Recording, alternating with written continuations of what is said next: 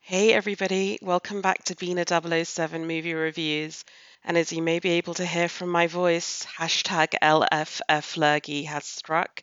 In fact, this year I may well have been patient zero in the iconic festival tiredness everyone has an autumn cold lurgy.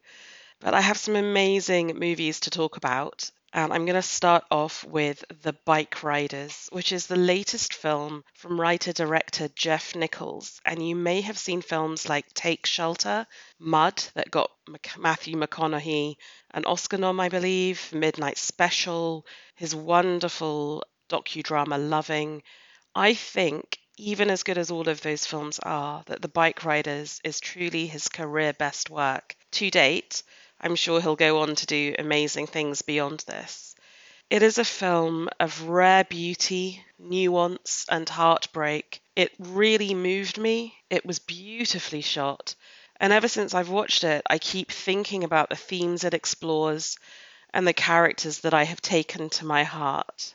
The film is based on a book by photojournalist Danny Lyon, and he was a documentary photographer but also audio recorder who did work in the late 60s and early 70s documenting a motorcycle club in Chicago and the Midwest. And what this film does is it creates a fictional version of Danny Lyon and looks at the rise of this motorcycle club and its slow morphing into a full on violent gang, much to the horror of its founder and leader Johnny, played by Tom Hardy, who you'll probably best know as Bane from the Batman trilogy by Christopher Nolan. The real star of the film, however, is Jodie Comer, who's probably still best known for starring in Killing Eve. She really is in an amazing role. She plays this working class woman called Kathy with a flawless Midwestern accent. And Kathy is a good girl who cannot resist the handsome, dangerous biker Benny, played by Austin Butler, who recently starred as Elvis. And really, this film tells the story through her eyes, her memories, and her giving her interview to the on screen portrayal of Danny Lyon. For the first hour of the film, despite the occasional iron cross pinned to a leather jacket and the odd bit of really, really horrific violence, you just can't help falling in love with this gang. I mean, they're just a bunch of really goofy misfits and outsiders who love talking about motorcycles.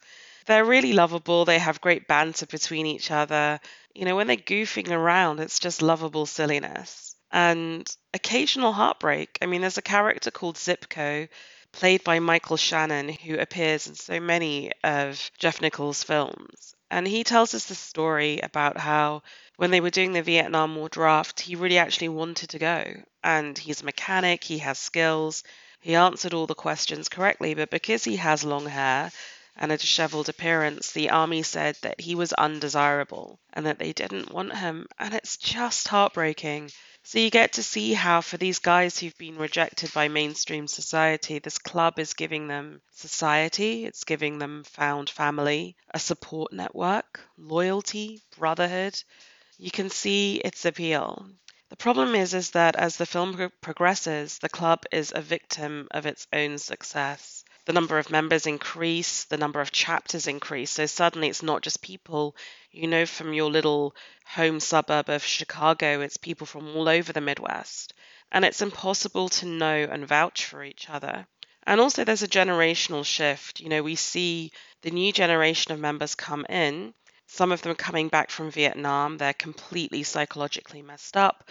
They're self medicating with drugs. And you also see the more violent, organized crime element come in with people using. I feel that in the first hour of the film, although the gang were sort of unintentionally intimidating, riding around on their motorbikes, underneath it all, they were harmless. Whereas actually by the second hour of the film, the motorcycle gang, as it has now become, is using the fact that it is intimidating very deliberately, whether to intimidate women, whether to get into drug running, whether to get into organized crime. So the whole thing has completely changed. I really admire Jeff Nichols for having the confidence and the nuance to show us both the positive social aspects of the early club and then also the truly horrific dark side of the Vandals when they become a true gang, and some of the incredibly violent misogyny and violence that ensues. And sort of framing all of this as a narrative device is this argument of who is going to succeed Johnny. Tom Hardy's older, he's got a wife, he's got kids, he's got a real job. Who is he going to pass control on to?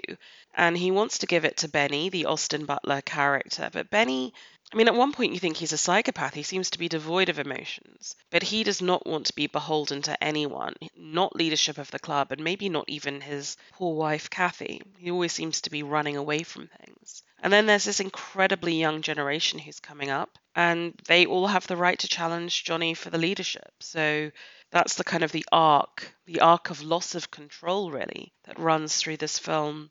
In its final passages, and I hope this isn't a spoiler, it really reminded me of the pathos and weariness of the older generation that you get from the amazing film, The Assassination of Jesse James by the coward Robert Ford. By the end of it, one wonders if these old motorcyclists like Johnny really want to continue. It's almost become a cult. It's become this sort of outrageously strictly observed membership that you cannot walk out from. It reminded me a lot of, when you hear stories about Scientologists trying to leave and being prevented. And I think Kathy makes the point really well where she says, there's a huge irony in the fact that these are guys, outsiders, who never followed a rule in their life, seemingly incapable of following the rules of justice. And yet, the first thing they do when they get together is create their own rules and police them with absolute ruthlessness. So I find this to be a film that is a compelling social document, asks us searching questions about how men in particular who are outsiders come together and get a sense of confidence and meaning. I think it's something that when we look at contemporary society and groups of American men from the working classes who are banding together in groups becomes provocative and relevant and resonant. But it's really heartbreaking and heartwarming at the same time. I mean, I think these characters really live with you. So kudos to Austin Butler, to Tom Hardy, and to Jodie Comer. They do an amazing job. But most of all, to everyone involved in the production.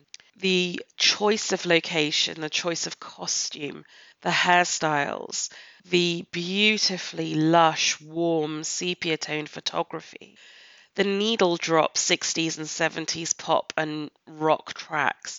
They capture and create this atmosphere so beautifully. I felt absolutely immersed in this locale of the Vandals in their Chicago suburb, and it was a place I was really happy to be. I also really want to praise Jeff Nichols for creating what is quite a spare script and really giving his actors the space and the time to react to things using their faces, using their body language. So much is not said but is expressed. And I'm going to come back with this when I talk about the movie The Killer in my next review. But there's something about one of the final scenes in this film with Austin Butler, who he gives such a massive performance, right, as Elvis. It's so big, it's so theatrical, befitting the character he's playing. But in this, you've got a character in Benny who barely feels or expresses emotion, allows himself to express emotion, I should say, and does so little with words. And then you get these like shots of violence. But there's this final scene with Benny, and I would ask you to consider how much skill and nuance is in that performance and direction to leave you at the end of this film with such a sense of ambiguity about the nature of the relationship with his wife. And we will come back to this with The Killer. So much of the films that we watched were about these relationships and what they do to the men. So Hitman, The Killer, and Bikeriders, I feel, have a lot of commonality. So with that, I'll close it out. I think The Bikeriders is maybe, well, hands down one of the best films I've seen this year. It's incredibly strong. It is rated R. It played the London Film Festival 2023. It opens in the USA on December 1st. I would really urge you, if you possibly can, to go and see it on the big screen. So many of these movies are Netflix releases or Amazon Prime releases, but this film truly deserves to be seen on a big screen. The photography is exceptional and the sound design is beautiful, and I really think this is a proper, good, old-fashioned cinematic event. So please, please do try and watch it and do try and catch it on the big screen. Well, I hope you enjoyed that review. Whatever you're watching this weekend, I hope you have a great time. And thank you for listening.